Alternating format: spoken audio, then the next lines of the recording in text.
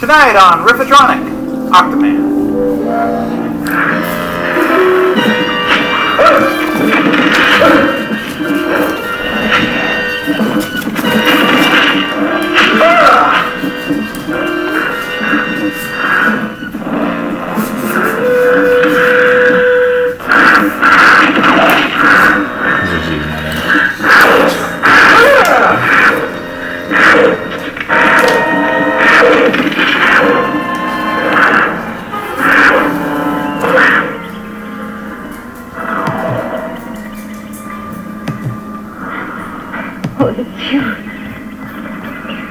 I'm afraid, Rick.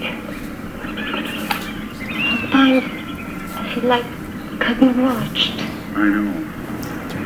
I've seen you like this before. It's as though you were listening to something. What is it that you hear?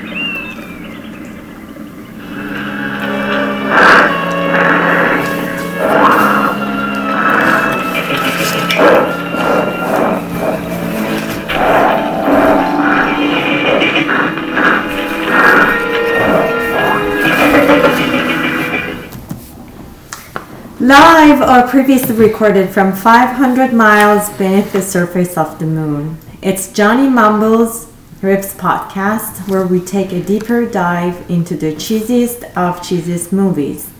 I'm producer Zeina, your co-hostess with the mostest, and how can I eat lasagna when I got kebab? And without further ado, a man who once beat on an octopus in 8 straight arm wrestling matches. Johnny Mumbles. Thank you, producer Zeina. Thank you. And thank you. Thank you. And thank you. I'm going to say 8 times because we just saw a movie about an octopus. And thank you. And thank you, Mr. Microphone, for picking up my voice when I raise it a little bit. That's what I think I need to do a little bit more on these podcasts. So yeah, it's the Johnny Mumbles Wrist podcast, and warming up over here. Well, warming up on the surface of the moon, which I claim to be from, but I'm not. Well, I'm just going to stick with that story. We just watched Octaman. It's a very, very interesting movie. And so, yeah, in the never-ending experience of podcasting, kind of wrote down some keywords that we went over. But my co-host has left me for the second, so it looks like I'm going to fly solo over now.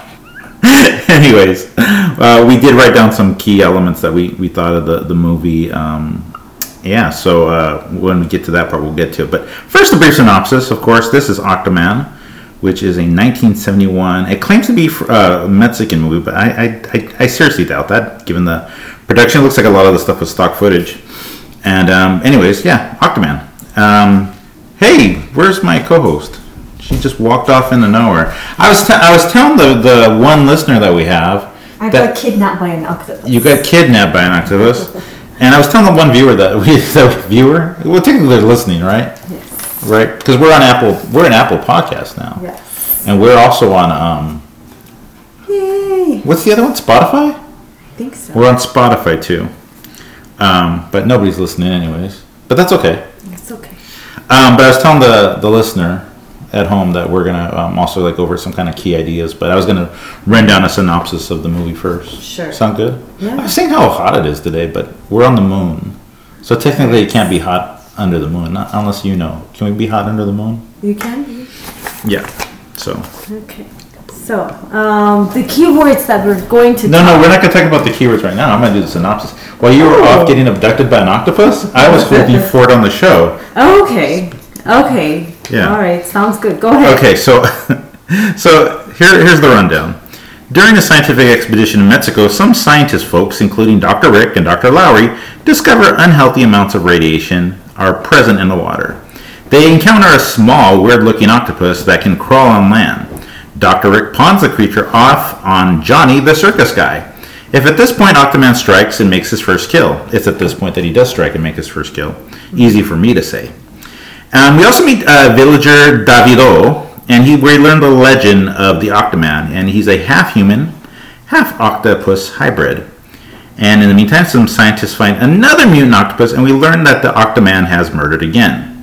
Johnny witnesses the attack and wants the bigger creature for his circus. The crew decide to go searching for Octaman at the lake, and during the altercation, Dr. Lowry is captured by the monster. However, the crew concocts a plan to light a ring of gasoline around it to suffocate the monster, which I'm not sure really would work, but they try it anyways. It works, and Dr. Lowry is freed. The crew tranquilizes and captures the monster. Unfortunately, a thunderstorm revives it, and it gets away. Davido tracks the Octaman to a cave. The crew is able to seemingly trap Octaman in the cave and escape with their lives. All seems fine, but somehow Octaman is waiting for them in the RV.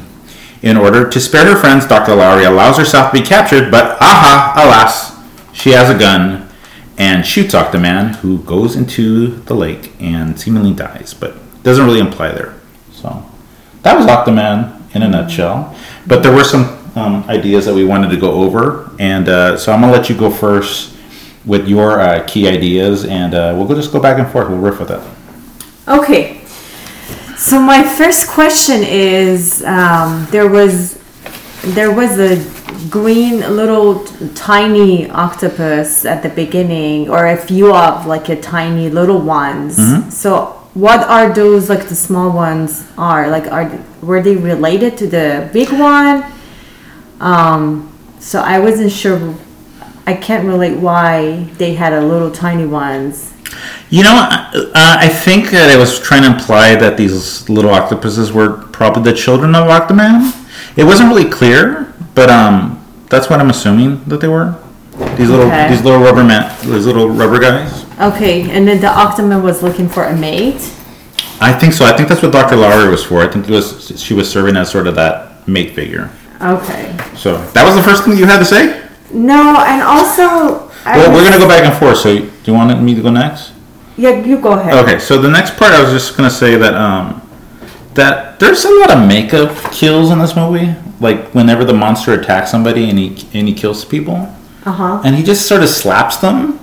Yeah. Have you noticed that? I noticed the face. Yeah, so he slaps them, but I actually wrote down a note that I don't think that the makeup looks that bad. The makeup, the scene that he slapped the face of the man and then part of the face came off. Actually, the makeup wasn't that bad. Mm-hmm. It was more real, looked like real. Yeah. But there was another scene that didn't look that real to me. Yeah. Yeah, I think it is attributed to, and we're going to get a little bit into it more later, but this was a movie that Rick Baker worked on, and Rick Baker later went on to a lot more good stuff. But you're going to talk about later that in the trivia. But like I said, I don't think that the makeup was terrible. No, it was pretty okay decent for the year. Yeah. Yeah. So, go ahead. You had another note. Another note was actually my second note was about the makeup. Mm-hmm. The one that hit the guy on the face, but then the one that the eye pop out, it wasn't that kind of good to me. Mm-hmm. It wasn't that real. What do you think? The effect wasn't good? The eye, yeah. I thought it looked, I thought it, like I said too, I thought it looked pretty decent. Okay. I thought, just saying like from a point of view from a 1971 movie, it doesn't look terrible. It doesn't look great, but it doesn't look terrible. For 1971 standards, I'm pretty sure that was high tech. Okay. But that's just my opinion. All right. It wasn't great, but it wasn't terrible either. Another note that I have is that the creature does not look bad from far away. Like if you notice in certain, and you could disagree with me on this because I think that up close he looks like garbage. But whenever they show him like sort of like behind the night sky, he looks actually pretty decent.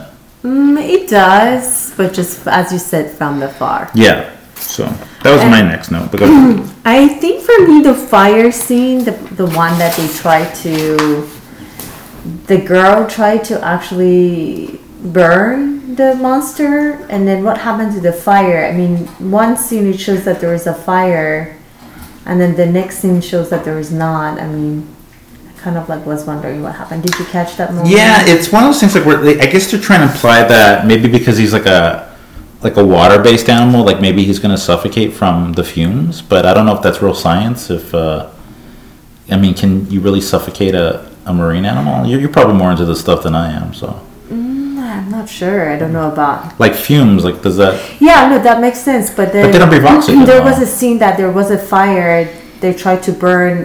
The girl tried to burn the monster, but then all of a sudden there's no scene of the fire. So I'm talking about that, but it's okay.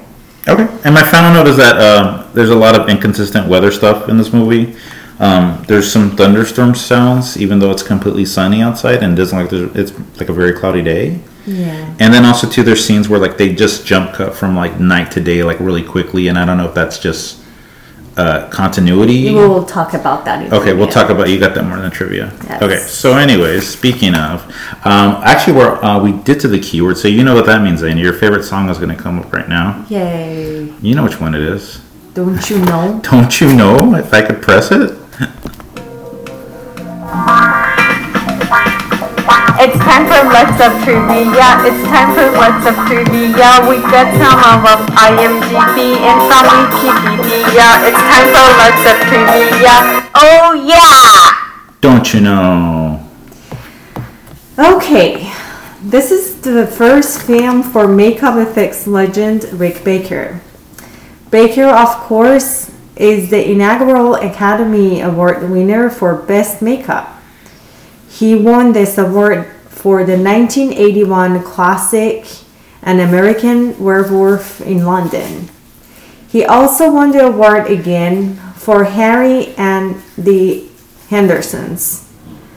Ed Wood, The Naughty Professor, Men in Black, How the Grinch Stole Christmas, and The Wolfman. Yes, I remember all those movies. I loved The Naughty Professor and I loved Ed Wood. The Nutty Professor, though, was what I called it, remember?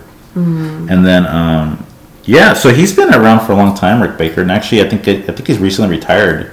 Nice. So it's cool. It's kind of cool knowing that he later went. So all these films, he actually won like an Academy Award film for. So he went from this rubber monster to basically, he's like the most famous makeup guy now. They pretty much invented the award for American Werewolf in London. Nice. Yeah. A brief clip from the climactic final attack scene later appeared in the 1985 horror film Fright Night. In the film, Roddy McDowall introduces the scene as being from a fictional movie called Mars Needs Flesh. The movie also briefly appears in the 1990 movie Gremlins 2 as Attack of the Octopus People, as well as appearing in the title video for the Rifftronic theme song, Saturday Night at the Movies, that you made. Yeah, I did make it. You did make it. I did make it, Yeah. and I did insert Octaman into the beginning. Okay. Reed Morgan is the guy in the Octaman costume. He could only see through a small pair of holes in the forehead of the monster head. With vision so limited, the performance movements had to be very careful as to not damage the suit. This is why the monster moves in such a lumbering way. Morgan was actually a legitimate actor and appeared without makeup in Back to the Future, playing a cop, and on the Twilight Zone, playing Lefty, and the classic episode What You Need. Yeah, that I thought that was a cool fact too, because the guy that's actually stuck in this monster costume, I've actually seen. He's actually in one of the cooler episodes of the Twilight Zone, and he's not wearing like any latex or nothing. He's just he's like literally like a legitimate actor. So I don't know why he was reduced to playing something you can't see. Yep. In this movie. So I thought that was kind of cool. I mean, I don't know. Imagine like going to film school, or not film school, going to acting school for like 4 years, and then you play Octaman. That's cool.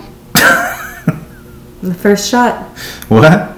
Was it his first one? No, it wasn't his first. He was actually doing acting for 20 years before Octaman, showing his face. Oh, wow. He was on the Twilight Zone. Okay. Which was in the 1950s. So I thought that was a cool fact.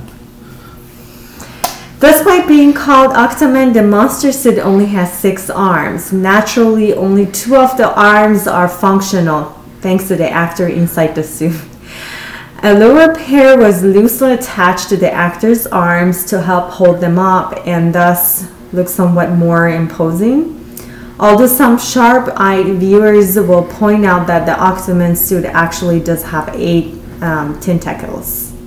2 small ones branch off the leg tentacles just above the ankle to complete the octet.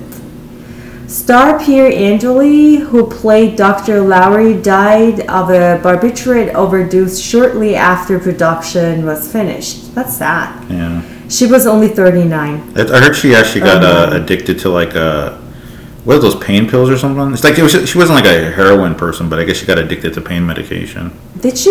Was she 39 in the movie? I mean, I don't know what the age she's playing. She's obviously playing a more mature woman, but She looked a lot older than 39. well, maybe it was because of what happened. I mean, rest her soul. She was more well known for her portrayal of Teresa in the 1951 movie of the same name, Teresa. She won a Golden Globe for this performance. For Teresa, not Octaman. Yeah. I mean, she wasn't terrible in Octaman, though. No, She not did her terrible. job. Director-writer Harry Essex also wrote the 1954 classic Creature from the Black Lagoon, which bears a number of similarities to Octaman. Same premise, however, the creature from the Black Lagoon is so admired and loved as one of the classic Universal monster movies. Yeah, that's so I just learned this when we were watching the movie, but the guy that played Davido, he's actually was the son of Harry Essex, so I can imagine why he got in this movie. I mean, it's like this is one of the things, especially too after last week's movie. I don't think it was totally 100% terrible, but you could definitely tell that I mean, the only reason why Davido was cast in this movie is because of he was the son of the director Harry. So. Although heavily promoted as filmed in Mexico, that's only really where the stock footage came from. The majority of the film was shot in California, including Griffin Park and Universal Studio. That's interesting. That's awesome. I mean, they should have still gone to Mexico, but that's cool. Yeah, there are many groove and continuity errors in Octaman, including numerous scenes that were intended to be filmed at night, changes between night and day, as the scenes cut from one camera to another. I got that. When battling the Octaman on the river, one of his tentacles is severed. Moments later, when the Octaman is seen on shore, all of his tentacles are intact. I missed that one. I missed that too. Yeah. Early in the movie, as the group is driving in the motorhome into what appears to be Mexico, they notice a cheetah, which is only indigenous to Africa and parts of the Middle East. Yeah, I caught that one. And shots from Octaman's point of view suggest a compound eye, yet Octaman's pupil does not have a compound structure. Even if it did, the separate elements of a compound eye act as a pixel in a vision field, not a repeated set of smaller images. Yeah, I kept on seeing some of the Riffatronic comments. People just thought the monster was drunk. So maybe he was drunk? Maybe. And at minute 49, Rick tells Stevie the fire in the ring around Octaman will burn up the oxygen all around him. That statement is patently absurd without a containment vessel surrounding the monster. Interesting. The movie is usually panned whenever reviewed. Fred Belding from AllMovie gave the film a negative review, writing, "Though the silly rubber suit affords the viewer a fair amount of yucks, Octaman is a cheap, sluggish vehicle that gets tiresome long before the monster finally gives up and dies. And bad day for night shooting renders many sequences murky and hard to decipher." Yeah, I agree. On his website, Fantastic Movie Musings and Ramblings, Dave Sidler called the film dull and repetitive. Yeah, I agree That's on this one true. because we were yawning like the last 15 minutes of this one. It was really boring. I had a hard time to really Yeah. kind of keep my attention Yeah, on movie. I was dying. And complained that the film was too dark, true, It was. making it difficult to see any of the action I'm sorry, Johnny, help me. Uh, Singular also You're good. criticized the film's lack of pacing, uninteresting characters, and design of the title monster. Interesting. True. Okay, and Dread Central Road, Octaman I recommend strictly for fans of old school monster movies and cult cinema, as well as bad movie Johnny, help me if it. Aficionados. Thank you, aficionados. And even then, there is a part of me that suggests you be prepared to fast forward when things get bogged down with dry, talky dialogue and a needlessly long cave searching scene that only results in the characters ending up pretty much back where they started. That is very true. That is true. So Octaman, it's one of those movies where I think that, especially too, after seeing some of the bad movies that we've shown on Rifatronic, I think it's kind of, it's one of those double-edged swords because it's not, it does follow a sort of linear plot. Like, it's one of those movies that I would have expected to find on Mystery Science Theater, like in the 1990s. But that being said, it's one of those ones where it's got some great, maybe 2-second clips, but in a nutshell, it's pretty boring. I wouldn't really say it's something that unless you're around with a group of friends and you just want to riff on a movie and have fun with it, I would just say that's what it is. It's nothing I would probably ever play again, but it's not terrible like some of the movies we've seen. Yeah. I don't know. You don't know. Don't you know? That being said, this has been Octaman. This is the Johnny Mumbles Riffs podcast. Thanks for joining us. I'm here with producer Zeina. And I'm Zeina. Thank you for listening. Or if you're not listening, I hope you listen. Well It's said. our podcast. Well said. It's Saturday night. It's at the movies. We're going to head on out. And thanks for listening. Saturday night at the movies. Who cares what picture you see? When you're with your baby.